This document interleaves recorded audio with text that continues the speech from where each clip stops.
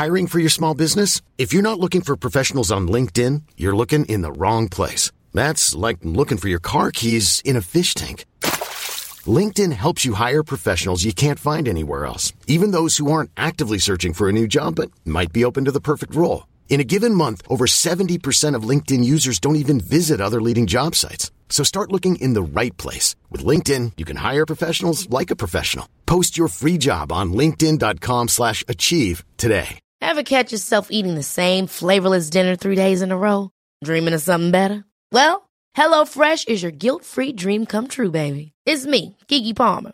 Let's wake up those taste buds with hot, juicy pecan-crusted chicken or garlic butter shrimp scampi. Hello Fresh. Stop dreaming of all the delicious possibilities and dig in at HelloFresh.com. Let's get this dinner party started. Hey, it's Ryan Reynolds, and I'm here with Keith, co-star of my upcoming film, If, only in theaters May 17th. Do you want to tell people the big news? All right, I'll do it. Sign up now and you'll get unlimited for $15 a month and 6 months of Paramount Plus Essential Plan on us. MintMobile.com/switch. Upfront payment of $45 equivalent to $15 per month. Unlimited over 40 gigabytes per month. Face lower speeds. Videos at 480p. Active Mint customers by 531.24 get 6 months of Paramount Plus Essential Plan. Auto renews after 6 months. Offer ends May 31st, 2024. Separate Paramount Plus registration required. Terms and conditions apply if rated PG.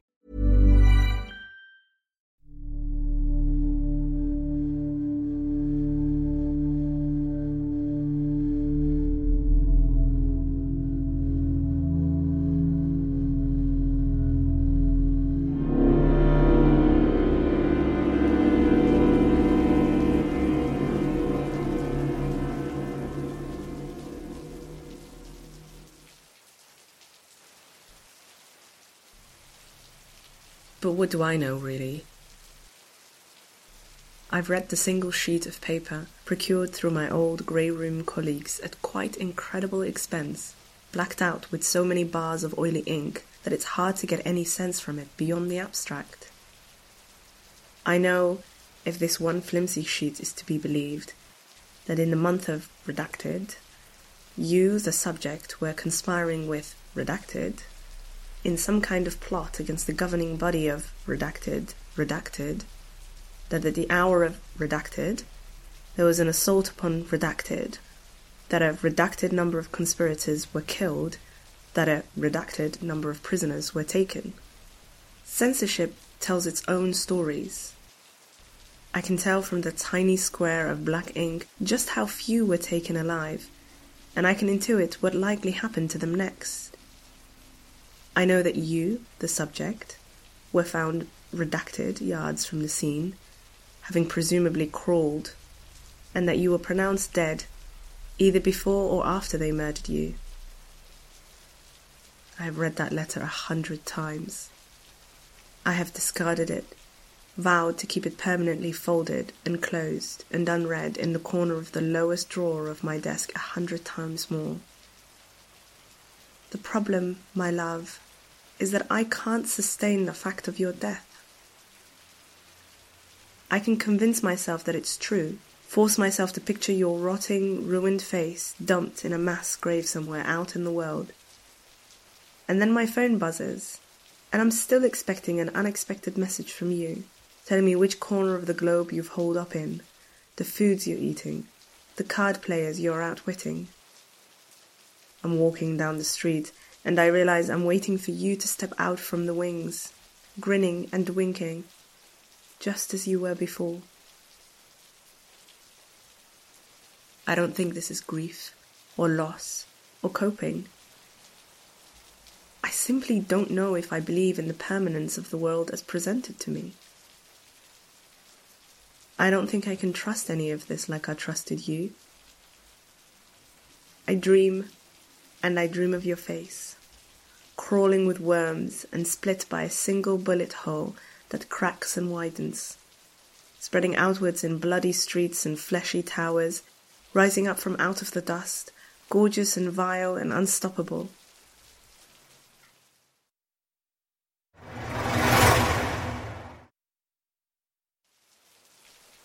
I jolt awake in the passenger seat of Professor Henley's battered, musty-smelling Volvo. He gives me a strange look, almost an angry one. Just dozing, I tell him, but he doesn't reply. The windscreen wipers are squeaking asymmetrically back and forth, although it isn't raining and there's no condensation on the glass as far as I can see. We're parked on the roadside. Perhaps 500 meters away stands a concrete overpass, a half-finished bridge casting a single square of the carriageway into darkness. There's a better view from up on the hill, Professor Henley says shortly and gets out of the car.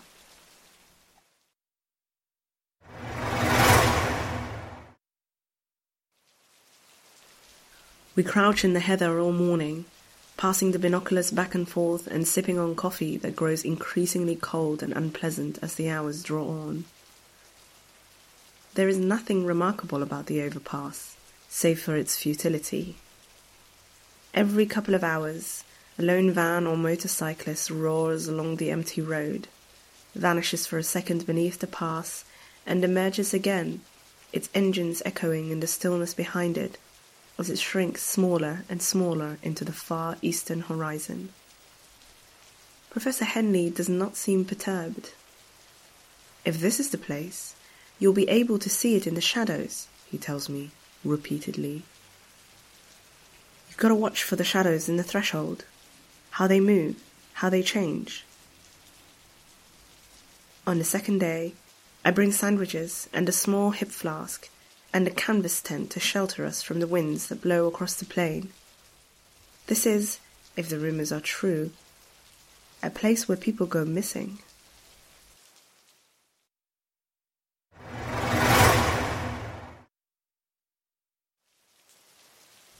On the third day, my companion asks me why I want to enter the city.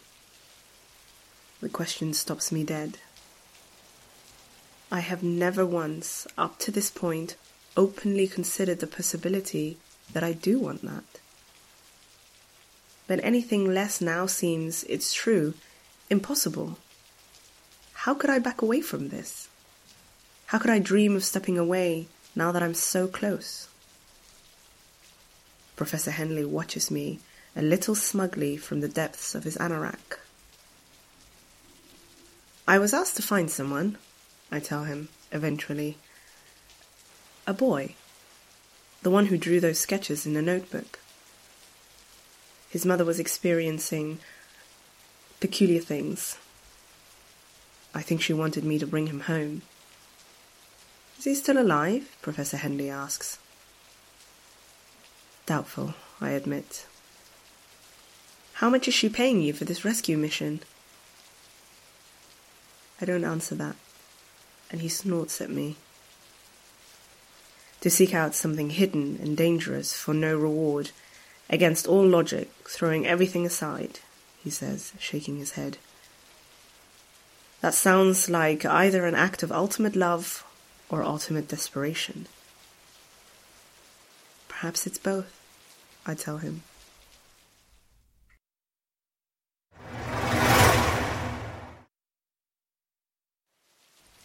On the fourth day, we toss projectiles back and forth into the darkness beneath the overpass.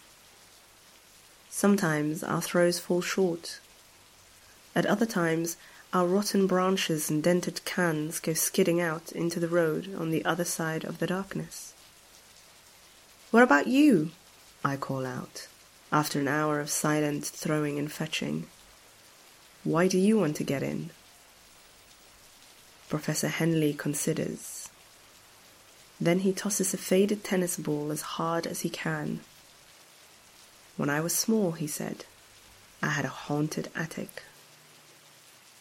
I lower my stick and stare at him. Funny, he adds. I brought this up at a funeral decades later, and nobody had any idea what I was talking about. But I was quite certain that we'd all experienced it as a family. Perhaps most people shrug these things off. It was a small, cramped attic, a 2 feet by 5 feet space of darkness and bent TV aerials, and boxes with a hatch that could be opened up if you stood on your tiptoes, and a metal ladder that extended down to the landing. Rat-tat-tat-tat. It began simply. We'd wake up in the morning, come out of our respective rooms, and the attic hatch would be open, and the ladder would have extended itself. Dad would reach up and mutter something about the hinges, and he'd roll the ladder back up into the darkness. But in the morning, the ladder would be back down and the attic open. My older sister thought that there was something living in the attic, some grotesque family of troglodytes with stringy hair and long nails, who were creeping down at night and climbing into bed with us, and whispering bad thoughts to us as we slept. Personally, I suspected the truth was rather different and rather more disturbing. The attic wanted me to enter it. Of the four of us, I was the only one who could not reach the attic door even with the aid of the chair. Of the four of us, I was the one whose bedroom was closest to the attic door, which faced the foot of my bed. I was the only one small enough to fit inside without difficulty. And by the third week of the haunting, I was the only one who was woken, late at night, by the soft and soothing sound of the door swinging open and the ladder descending. I don't think I ever decided what was up there, but I understood instinctually, on the level that children comprehend such things, that if I stepped out of my bed at night, walked barefoot into the corridor, and climbed the ladder into the darkness above, I would be changed, or consumed, or transmuted, and I would not be coming back down again. On the 14th week, I made my decision. I waited until my family was sleeping, for the hands on my Mickey Mouse clock to pass midnight, and then I slipped out from under the covers, opened my door, and walked onto the landing. The attic door was closed, but then, with a gentle click, it unlatched, gravity swinging the lid violently down to hang like a victim from a noose, and I was staring up into the void of the darkness above, and the ladder descended to meet me. Rat-tat-tat-tat. Professor Henley stares out across the empty landscape. That must have been 50 years ago or more, he says. But I don't think any horror waiting for me up there could have been worse than that moment, standing on the very precipice of something, gazing right into its maw with both eyes, unable to enter, unable to step away, until I thought I heard my father shift in his bedroom across the landing, and I crept back into my room and hid beneath the sheets, quaking and quivering. That house was demolished back in 1983. I drove past the rubble just to make sure. But that didn't cure me, you understand. I still hear that sound, that rat-tat-tat on sleepless nights. A single missed opportunity has been calling out to me my whole life, and every waking moment since I felt unfinished. I should have gone up there. I should have faced my destiny with open arms and open eyes, because even if you step away from it, its shadow never leaves you. Perhaps in the darkness of this place, this other world that embraces the lonely and the lost, I'll find the darkness of the attic. I throw the stick. It passes into shadows and rattles out the other side, just like all the others. The longing to be destroyed, I think, is also a longing for resolution, for certainty at the expense of transient flesh. I wonder if you felt that certainty as you crawled away from the noise and the screaming, as you felt the cold stub barrel of a rifle press against the back of your head, as you heard laughter or curses and stared out into the night one last time. And how long, Professor Henley says, very softly and with great bitterness, how long has the city been calling out to you, my dear? I stop dead. I'm not sure what to tell him. that I've been dreaming of splintered streets and rows of houses rising through skin like bone every night I've spent in his company? That I felt something tugging at me, some inescapable draw, ever since I stepped into David's bedroom? That something's been missing for a very long time before that. I think something has always been missing, even before I knew it was you.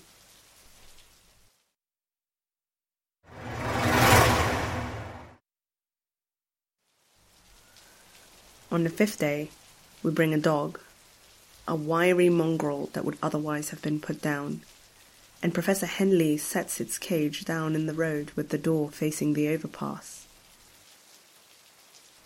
There are 3 hunks of scented, stinking meat lying in the mud beneath the threshold. The cage door opens, and the dog trots cheerfully out to sniff at the tarmac, ignoring us entirely. It urinates, idly, then trots a couple of steps in meandering pursuit of a blue bottle, before it catches the scent of the bait in the wind. It sniffs, turning its head towards the overpass. I half expect it to bolt, or rear back on its hind legs and howl. Instead, it pauses, licking its tongue across its lips and snout, and then trots unhurriedly down the road and beneath the bridge. That's when the shadows change, shifting imperceptibly from one side of the bleak concrete wall to the other, as if the sun has skipped a beat. For an instant, I think I can hear rain smattering on the tarmac. Beside me, I hear Professor Henley shout, "It's there! It is there!" And then he's lurching forward, half walking and half running, his binoculars swinging violently from his chest as he dashes beneath the bridge. I don't follow him. I realize only later that I'm flinching back involuntarily, as if I'm expecting a bomb to go off. He runs into the darkness beneath the overpass, his feet splashing in the mud, the dog skittering anxiously away from him and around him, and his arms are outstretched, as if he's waiting to be embraced. The shadows lurch and skip, and pass over him as he runs. The sound of rain dissipates, and Professor Henley has come to a halt, quite still in the sunlight, just on the other side of the bridge, his back turned to me, his shoulders bowed. I approach, carefully. As I get closer, the shadows beneath the bridge begin to broil again, merging and forming into something different and new, the noise of the rain rising and pounding, sudden dampness trickling down my cheeks and my jacket. But I skirt around the overpass, stepping into the gorse and over the tarmac road to one side, and the noise quietens once more, and it has never been raining. "Professor," I say, gently as I can. He's shivering, his eyes wide and hollow, his fists clenched into tight balls.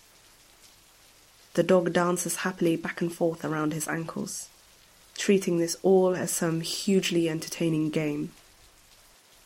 "Professor," I repeat. He doesn't look at me. "Why not me?" he says softly. "Why does it want you and not me? It haunts me.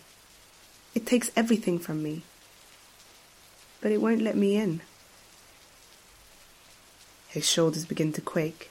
He's sobbing, silently and violently, choking out the words. "Why not me? Why not me? Why not me?" I lay a hand on his shoulder, which he seems to take as a sympathetic or at least steadying gesture, and we stand there together in the quiet, gazing out over the wasted countryside.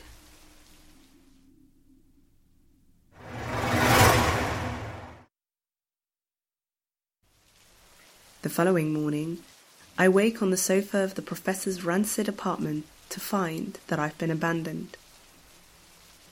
A small stack of local money has been left for me, along with a compass, a water flask, and the keys to the car.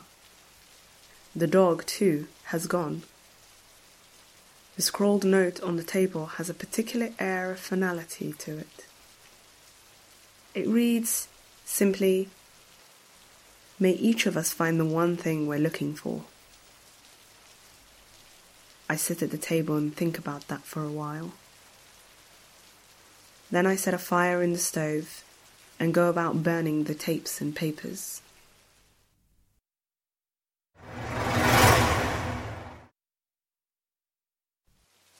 It's past midday by the time I park the car in the deserted road in front of the overpass. There are 7 heavy cans of white paint in the trunk. I take one out, hang it from the back of the car with a bungee cord, and pierce the base with my penknife. The paint oozes out, forming a thick white trail behind the car. When I had the idea, I was thinking of Ariadne in the labyrinth, creating a path through dangerous and impossible spaces, with nothing more than a roll of twine. I have no idea if it will do any good. Also in the trunk is a hunting rifle, second-hand but clean and functional, purchased at no great expense from a shabby purveyor of the semi-legal. I am certain that this will not do any good, but I feel comforted knowing that it's there. I get back inside the car and place both my hands on the wheel. The bridge stands before me, strangely tall and towering, the shadows flickering and twisting. Behind me, in the rearview mirror, is nothing. The plains, the cities, the lives without purpose, the world that wiped you from its surface. It's beginning to rain. Carefully, with one shaking hand, I reach up and turn the wipers on. I press my foot against the accelerator, and I drive.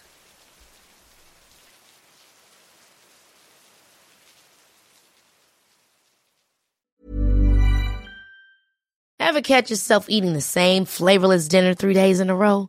Dreaming of something better? Well, HelloFresh is your guilt-free dream come true, baby. It's me, Keke Palmer.